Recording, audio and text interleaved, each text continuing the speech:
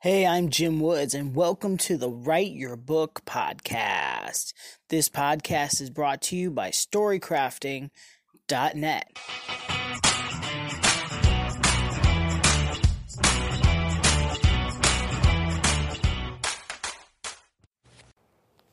Hey there, how you doing? Today I want to talk about something that we all need to consider as we're writing a book. When you're writing your book, you really want to include as many evergreen ideas as possible. You want to keep it fresh.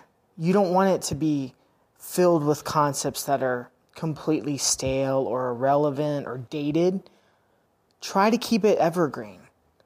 And this applies to nonfiction, more so than fiction. But let's be honest, nobody wants to date anything so it looks older than it is. We like things that are current, things that are modern. So if you're writing a book about marketing, writing about all the most current, tech tools is probably a mistake because these companies come and go and services, they start, they stop, they merge with others. You want to keep it evergreen. So focus on the concepts.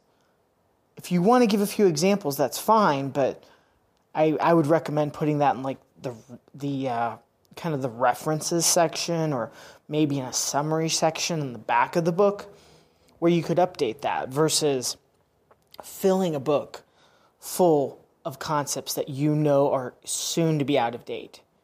For example, let's say you're writing about social media. Hello, red flags, right? Google Plus is completely gone, but there are so many people who've written books about it, or even Facebook. You want to keep your content as current as possible. Focus on those concepts that are never going to go out of style. They're always going to remain relevant. Evergreen content is what you want to create, not something that's just for today or just for this month, because that's not going to be relevant. You want something to be lasting. You want to create as many long-term assets as possible. Just something to think about as you're writing your book. Try to focus on evergreen, always relevant content. If you need help with any of this, I'd be glad to help you.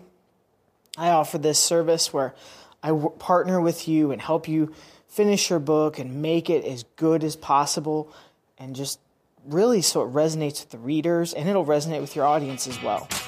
Fire me an email, jimwoodswrites@gmail.com. Thanks so much for listening, and I will see you next time.